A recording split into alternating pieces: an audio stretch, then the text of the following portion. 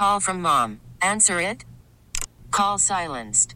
Instacart knows nothing gets between you and the game. That's why they make ordering from your couch easy. Stock up today and get all your groceries for the week delivered in as fast as 30 minutes without missing a minute of the game. You have 47 new voicemails.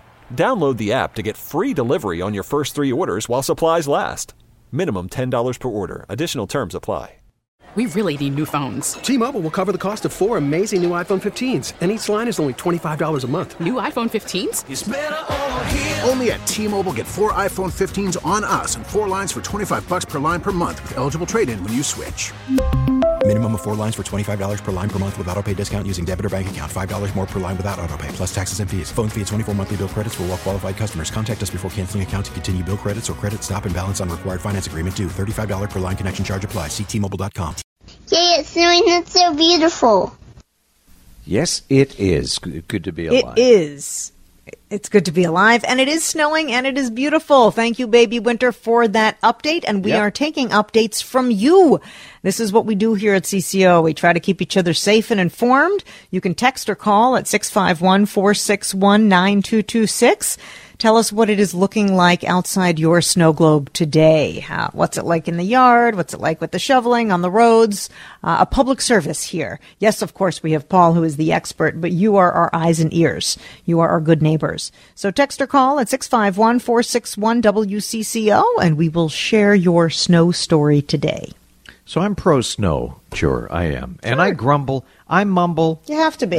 Just as much as the next guy when I'm stuck in traffic and it's because of weather. But that said, and I wrote this in the Star Tribune for tomorrow for the weather column, I said, snow is crystalline magic, a crunchy carpet of white, nature's do-over, water swept up into a frozen time capsule. And I don't know. It's democratic, too, right? I mean, Old Man Winter doesn't care where you live, how much money you make, none of that. But everybody gets treated the same way. It's free, and it's moisture that we need. We're still in a drought, so I'm not going to complain. I know today was tough on the highways. I know that. But I'm hoping there's water, sufficient water in our lakes, sufficient water on our fields for farmers here coming up in a couple of months. I'm worried about the drought that we had last year spilling into this year.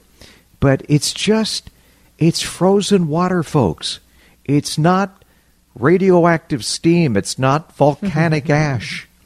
You know, it's not an earthquake. It's not a tsunami, a tidal wave. It's frozen water. And the problem is we make all these plans, right? And the weather gets in the way. Now with more people working from home, maybe it isn't quite as big a deal as it was 2 years ago, but it's still a big deal for everybody who has to physically get around. I get that. But it's pretty much over now. Half a foot of snow in Burnsville.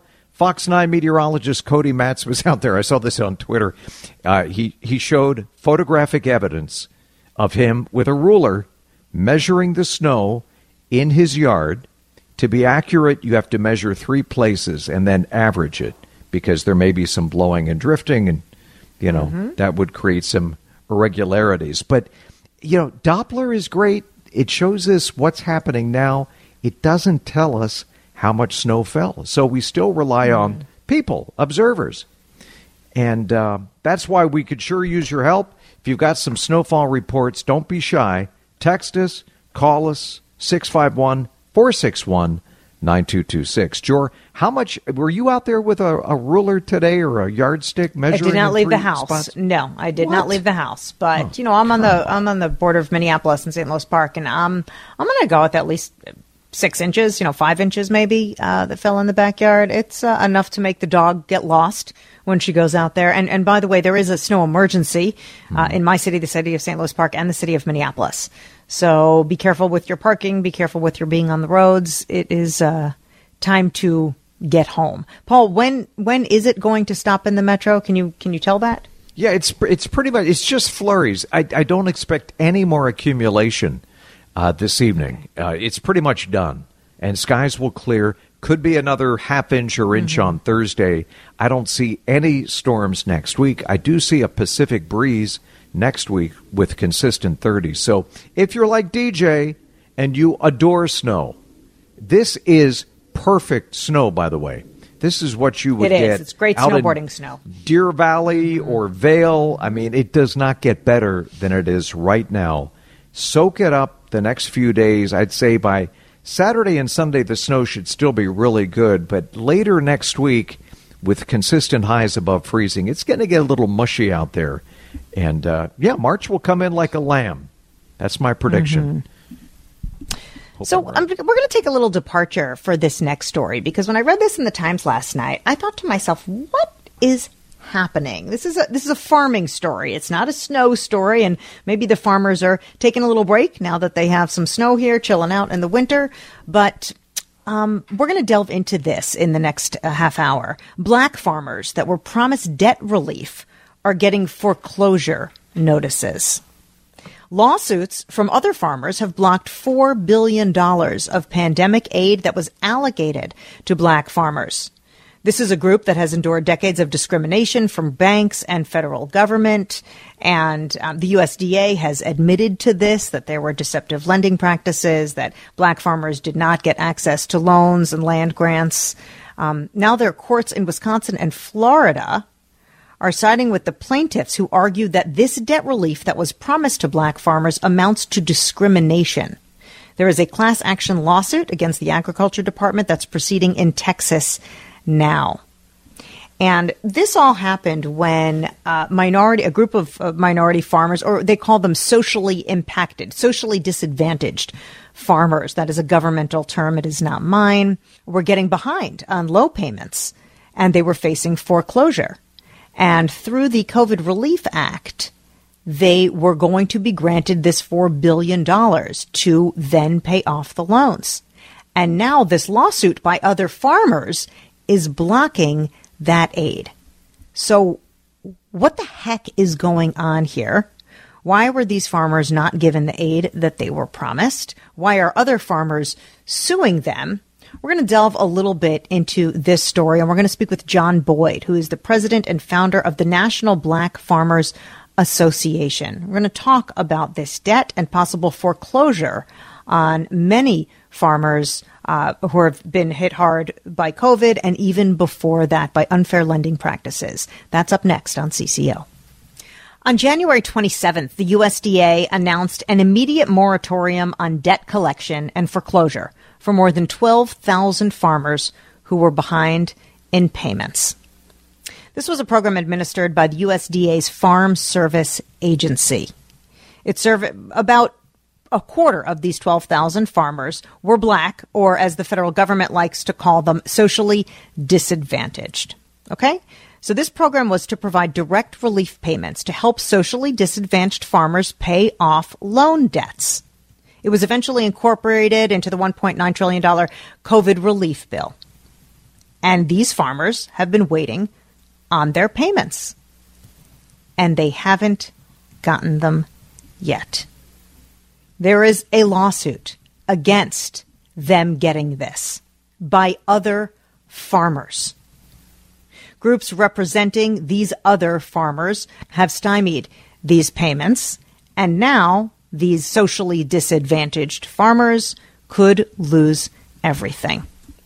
I'm fascinated by this story. How did we get here? How did this happen? Why are one group of farmers suing another group of farmers?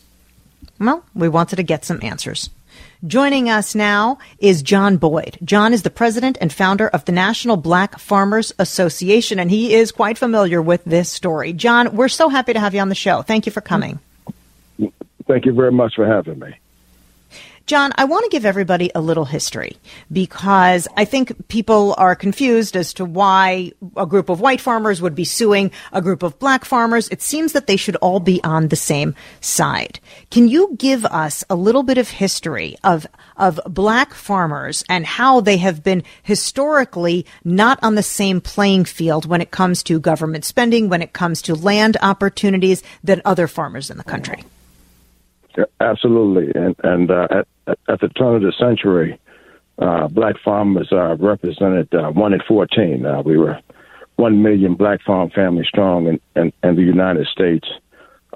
Today, we're down to 50,000. We were tilling 20 million acres of land at the turn of the century, and we're down to about 4.5 million acres of land.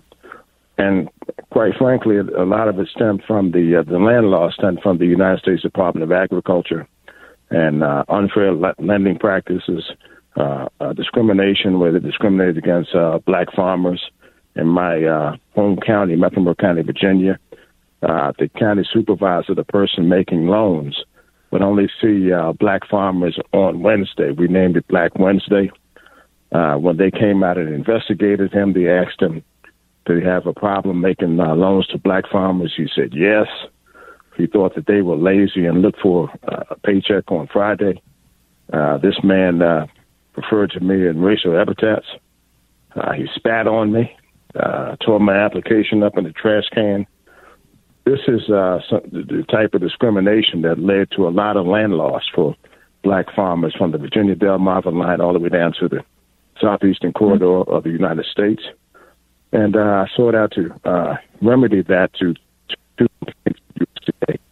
for discrimination. One was successful in 1999 that paid $1 billion to black farmers, and 83,000 black farmers came after the filing deadline or missed the deadline.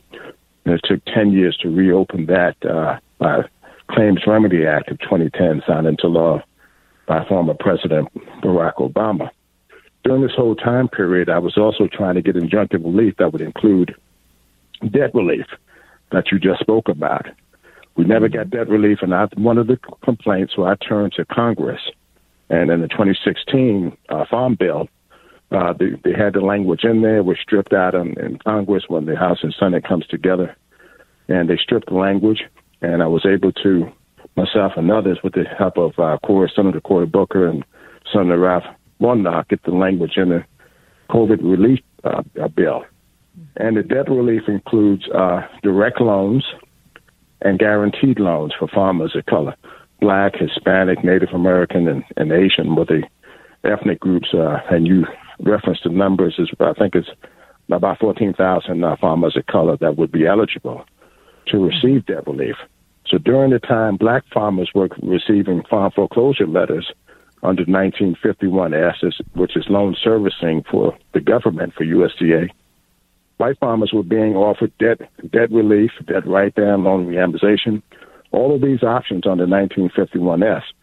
Black farmers were issued a loan acceleration letter that said they had to pay all of their money within 30 days. So white farmers, in their lawsuits against us for the $5 billion that we were able to get in the COVID relief bill last March with those two senators' help, immediately went to court and filed 12 separate complaints. In the state of Florida and the state of Texas issued temporary injunctions that would stop the $4 billion direct payments to farmers of color. And, I would like to say this to, especially white farmers who are listening, my 39-year career of doing this type of work, I've never sued white farmers saying that something that would help them to deny payments to white farmers. They till the soil just like me. And if they qualify for those payments and help, they should get it. And I should get it, too. In the top 10% in the U.S. Farm Subsidy Program, $1 million per farmer goes out to white male farmers, predominantly in this country. The average subsidy to a black farmer is $200. 387 days to process a black farm loan request, less than 30 days to process a white farm loan request. But never once did the white farmers pick up the phone and say, hey, board, we got a problem with you guys getting debt relief. I've been asking for debt relief for over 3 decades. So it's not a new loan program that excludes white farmers. They didn't have a problem with it the whole time I was advocating for it. They only had a problem with it when it became reality. So that's where we are. There's supposed to be a meeting with President Biden to talk about next steps. And we're hopeful that that meeting will happen sometime during Black History Month with maybe only a few days left here. Hey, John, this is Paul Douglas. Thanks for coming on today. And again, I find it ironic. It's Black History Month, and the history of agriculture in this country is staggering. A 96% decline in the number of black-run farms in this country in the last 100 years. 96%. So my question, and you addressed this, Senator Warnock from Georgia introduced this Emergency Relief for Farmers of Color Act, which would provide direct relief payments to socially disadvantaged farmers to pay off their debts. But now it's tied up in the courts, right? There are lawsuits from white farmers, specifically Wisconsin and Florida, preliminary injunctions. So now it's in the hands of lawyers and the courts, right? Yes, it is. Yes, it is. It's definitely in the hands of the courts. And they pick very conservative judges. I mean, they're very organized in filing these cases in these courts. And they've done it very quickly. And I believe that USDA had enough time to get the direct payments out, the $4 billion to the farmers of color. It took the government too long. And what I would like to also add, when USDA was foreclosing on black farmers, it was white farmers that were buying the farms, through the county committee. Yes. So it's always been, a very one-sided playing field. 99% of the county committee, a white man. And as I said earlier, I have nothing against white farmers in this country. Farming is the absolute hardest occupation known to man. It never ends. It's very, very difficult work. And they go out there and they do a good job at it. What I am saying is we simply need the same as with a period after it. It shouldn't be different for me because the USDA looks at black farmers differently.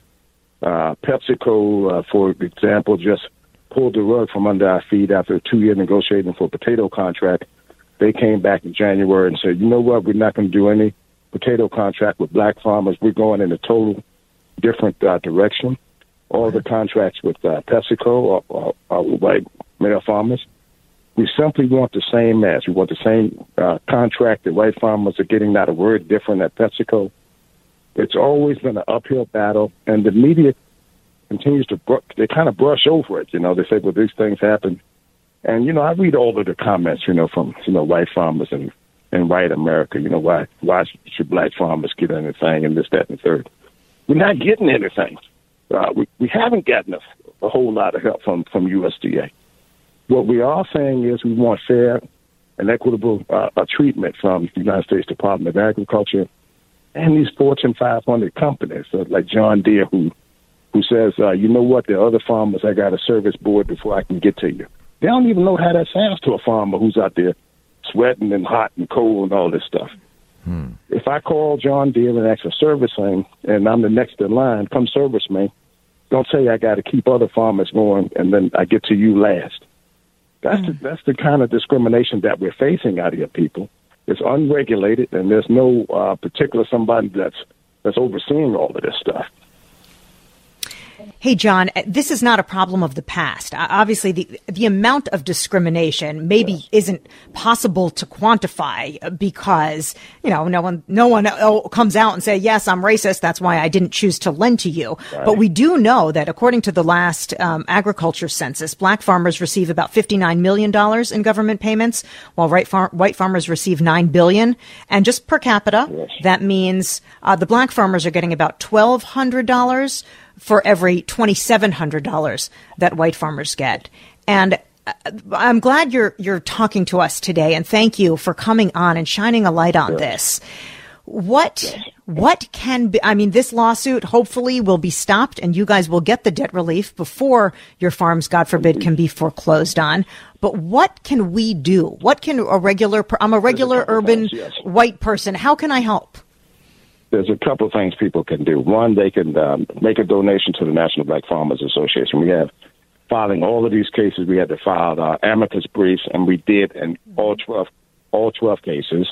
The National Black Farmers Association, Association of American Indian Farmers, both filed amicus briefs, and they were accepted by all of the courts, describing the history that I just laid out for you, from slavery to sharecroppers and surviving Jim Crow, and all these statistics are laid out in our amicus brief. We need people to support us. We need financial support. We need for the persons who are listening that manage these accounts for these Fortune 500 companies to make some real donations. The persons who are filing these cases, they have a long checkbook, and we're just scratching the surface to defend ourselves here. And that's it was something that was we were caught by surprise about the amount of complaints from the white farmers. I'll be honest with you, and it kind of hurts people, and people need to understand this, man. We've been out here a long time. We've been mistreated, and my phone didn't ring and say, "Hey, boy, I heard about the guy spatting on you and doing all this stuff to you, man, and I don't like what happened to you." My phone didn't ring from many white farmers to say that, and now that's what America is. We need racial healing in this country, and for anybody who don't understand that America is divided, they are a lost ball in high weeds. I'm sorry, and if you ride through rural America, you can see the Trump flag flying high over the United States flag, and all. You can feel the hate and the division in this country. And I believe that love is always greater than hate. Forgiveness and redemption is always greater than hate. That's what we need in this country. And if white farmers got a problem, why can't we sit down at the table and talk about this like grown men? There's some sort of way that they can help at USDA. Instead of calling Vilsack and say, we don't want this, let's have a meeting and talk about this and talk about the decision, the differences. And the banks. And we had the banks who came out and spoke out against us receiving the debt relief too. They wrote to the president and Congress saying that this is going to be harmful to the banks. So my question is, how can this little bit of money, and I'm speaking in layman terms here, as we say in the country, this little bit of money hurt all of these people all of a sudden when we weren't getting any of the help in the first place. So you got to take all these things into consideration, people. John Boyd, president and founder of the National Black Farmers Association. John, we're with you. We will be following this story. We will be sharing the story, and we will be doing what we can. Thank you for coming on and explaining this to us. Thank you, John. Thank you. Thank you very much for both of you for having me tonight. Wish you the best. You bet. We appreciate you. I need to take a breath because I feel sick about what he was sharing with us today. They want equity, right? I mean, equality, yes. Not something extra, but just to be on the level playing field for all farmers who get loans and loan forgiveness. Level playing field. Same page. Thank you for listening to that and hearing John out. Let's take a quick break. We'll be back on CCO. Paul and Jor and DJ, and that was that interview, it just made me sad. We still, we like to pat ourselves on the back how far we've come, and we have come a ways, but man, we still have a ways to go. Not far enough. Liberty and justice for all, just fairness, level playing field. And we'll be keeping you posted on that lawsuit. That lawsuit is ongoing and was shocking when I read about it, so we'll keep an eye on it. Thanks, Paul. So COVID hasn't gone away. 78 million Americans have reported COVID. Those are just the ones who reported that they had it. Who knows how many really had it? 78 million, 935,000 deaths. And I couldn't help but be interested. Some doctors now are comparing COVID with smoking. Yes, we have to get back with our lives. Yes, we have to learn to live with COVID. But here, follow along. The new normal, they argue, the new normal arrives when we acknowledge that COVID's risks have become more in line with those of smoking cigarettes, and that many COVID deaths, like many smoking-related deaths, can be prevented with a single intervention. In the case of smoking, it's, switching over to gum or vaping or whatever, just weaning yourself off cigarettes. Choosing not to get vaccinated against COVID is right now a modifiable health risk on par with smoking. By the way, smoking kills about 400,000 people every year in the U.S. 400,000 every year. Yep. So it's roughly equivalent to the number of deaths that we had the past 2 years, a little more. And this article goes on to say an unvaccinated adult is 68 times more likely to die from COVID than somebody who is vaccinated and boosted. But it made me think differently about the disease, that if you do get the vaccine and you got the booster, is it going to be easier getting back to normal? Yeah. But this notion of comparing it with something like smoking, and people decide, hey, look, I know the risks. I know there's a good chance I'm going to get lung cancer, heart disease, but I'm going to continue to smoke. I know the risks. I'm going to smoke. It gives me enjoyment. It gives me pleasure. It lowers stress, whatever. And as an ex-smoker, I can say that, yeah, I miss it almost every day. But I just was not willing. I want to live a long life. I want to see my grandkids grow up. I was not willing to take that risk of contracting lung cancer when I'm 58 or 62. No, thank you. So, like many people, I weaned myself off cigarettes. Mm-hmm. But it's interesting comparing it to me with smoking and COVID, that, yeah, you can choose not to get vaccinated. That's your right. A lot of people have. But it's a little like smoking. It may come back to bite you. We don't know. But and like smoking, now it's like you can't say you didn't know. There are huge warnings on the. I just saw when I was at the airport, the duty-free shop. I mean, the warnings that they have on these cigarettes, it's like a skull and crossbones. Yeah, it's this can kill your unborn baby. You will get cancer. Like, they're big, huge warnings. You almost feel bad about. I guess that's their goal, right? About picking up a box of this. They're so regulated, and they have to put these warnings on. So you're saying now. So you can't use the excuse that you didn't know that smoking was bad for you. So you're saying we can't use the same excuse that, we didn't know that we should get vaccinated. And if you get sick, you knew the risks and you took them anyway. Yeah.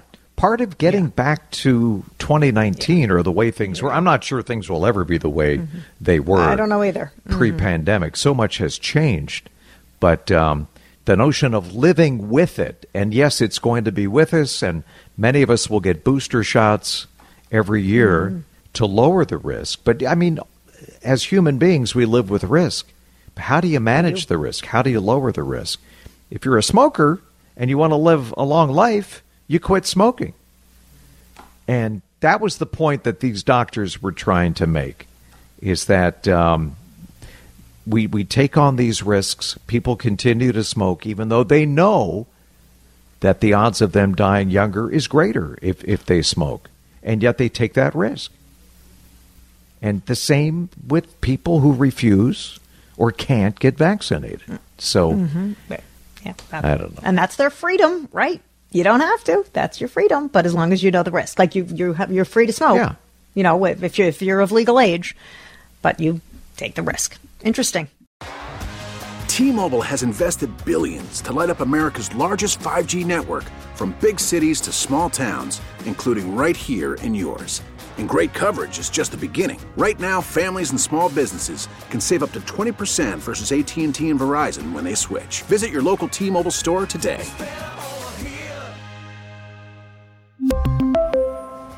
Plan savings with 3 lines of T-Mobile Essentials versus comparable available plans. Plan features and taxes and fees may vary. Protect your vehicle's engine with a full synthetic oil change and save with Mobil 1 at O'Reilly Auto Parts. Purchase 5 quarts of Mobil 1 full synthetic motor oil and receive a $10 O'Reilly gift card after rebate. See store for details. With your Mobil 1 purchase, you'll also receive 2 times points during O Rewards Bonus Points Month at O'Reilly Auto Parts. O'Reilly Auto Parts.